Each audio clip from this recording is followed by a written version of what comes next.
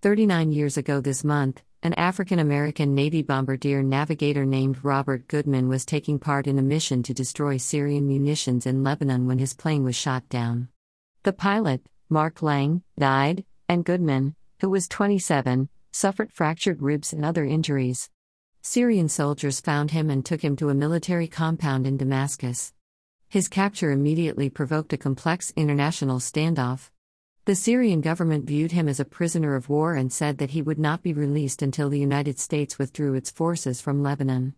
Hundreds of Americans were stationed there, as part of a multinational force deployed to stabilize the region. The incident presented a dilemma for the Reagan administration, which had come to power in part by attacking President Jimmy Carter's failed efforts to release 52 American hostages held in Iran.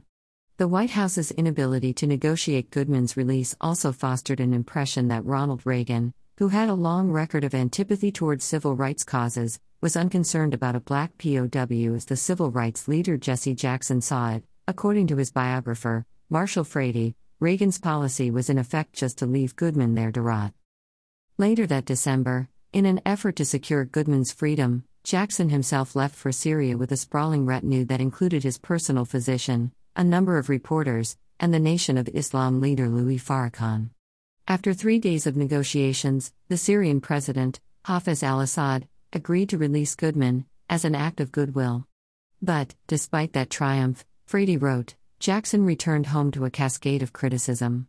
Reagan invited Goodman, Jackson, and their families to the White House, but an administration official reportedly said that Assad had released Goodman to Jackson mostly to embarrass Reagan, a possibility that likely did not escape Jackson, who made his first presidential run the next year.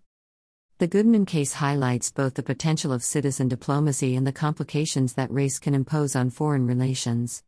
The latter issue came to the fore again on December 8, when Brittney Griner, an American basketball player and two-time Olympic gold medalist, who had been held in Russian custody for nearly 10 months, on drug possession charges, walked across an airport tarmac in Abu Dhabi, as part of an exchange that also freed Viktor Bout, a notorious Russian arms dealer serving a 25-year prison sentence in the United States. As with Goodman's case, some activists had feared that, in the midst of a foreign conflict, Griner's identity, she is black and queer, would make her a low priority for U.S. diplomatic efforts. The circumstances, of course, are very different. Many African Americans viewed Reagan with suspicion, whereas support from black voters was key to Joe Biden's election. But LaTosha Brown, a founder of Black Voters Matter, a group that has been key to recent Democratic victories in Georgia, echoed Jackson when she told NBC News that, absent efforts to keep Griner's name in the news, she might rot in jail. And, as with the Goodman case, Griner's release inspired a tide of criticism, from Republicans, at least.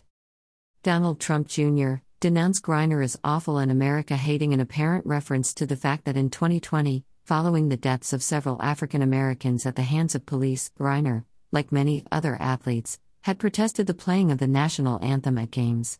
Trump, Sr., who later said that his administration had refused to swap out to secure the release of Paul Whelan, a former Marine who, since 2018, has been held in a Russian prison on espionage charges, which he denies, called the deal a stupid and unpatriotic embarrassment.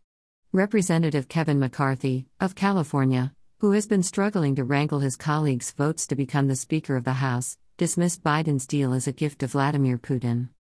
The main theme of the Republican criticism was a supposed weakness in releasing an international war criminal to bring Griner home. Making this argument required a profound tolerance for hypocrisy, given that those huffing about the necessity of keeping an arms dealer in prison belong to a party that has made access to firearms so obscenely sacrosanct that guns have become the leading cause of death for American children. Yet there was an obvious asymmetry in the scene in Abu Dhabi, as the 32-year-old Olympian ambled past the 55-year-old arms trafficker. They had both been convicted of violating laws, but only one of those convictions had a body count attached to it. By comparison, the U.S. brokered a deal with Russia in April that freed Trevor Reed, a former Marine serving 9 years on charges of endangering a Russian police officer during an altercation, charges he denied, in exchange for Konstantin Yaroshenko, a Russian pilot serving 20 years on charges related to attempts to smuggle cocaine into the U.S. Those offenses were not equivalent. The Biden team was acting in part on reports of Reed's declining health, but the deal was not nearly as lopsided as trading a man known as the Merchant of Death for a basketball player who said that she had unintentionally carried a vape cartridge with hash oil in her luggage.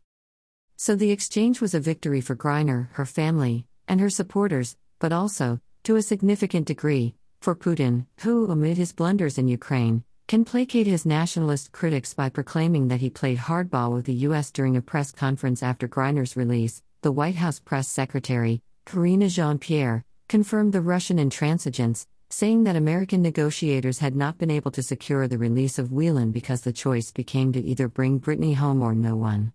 Putin, having been shaped by a Cold War-era KGB that specialized in manipulating U.S. racial tensions, was almost certainly aware that a perception that Griner might receive insufficient attention could be used to his advantage. The activism that resulted from that perception no doubt helped push the Biden administration to make a deal rather than to risk repeating the miscalculations of the Reagan administration. Still, the Griner affair may yet reiterate a crucial lesson of December 1983, that inequality, or even the appearance of inequality, is not only a liability at home but an impediment in foreign affairs. The irony is that Putin, in the most cynical way possible, has demonstrated that Black lives really do matter, by highlighting just how much you can achieve by placing one in jeopardy. Diamond. This content was originally published here.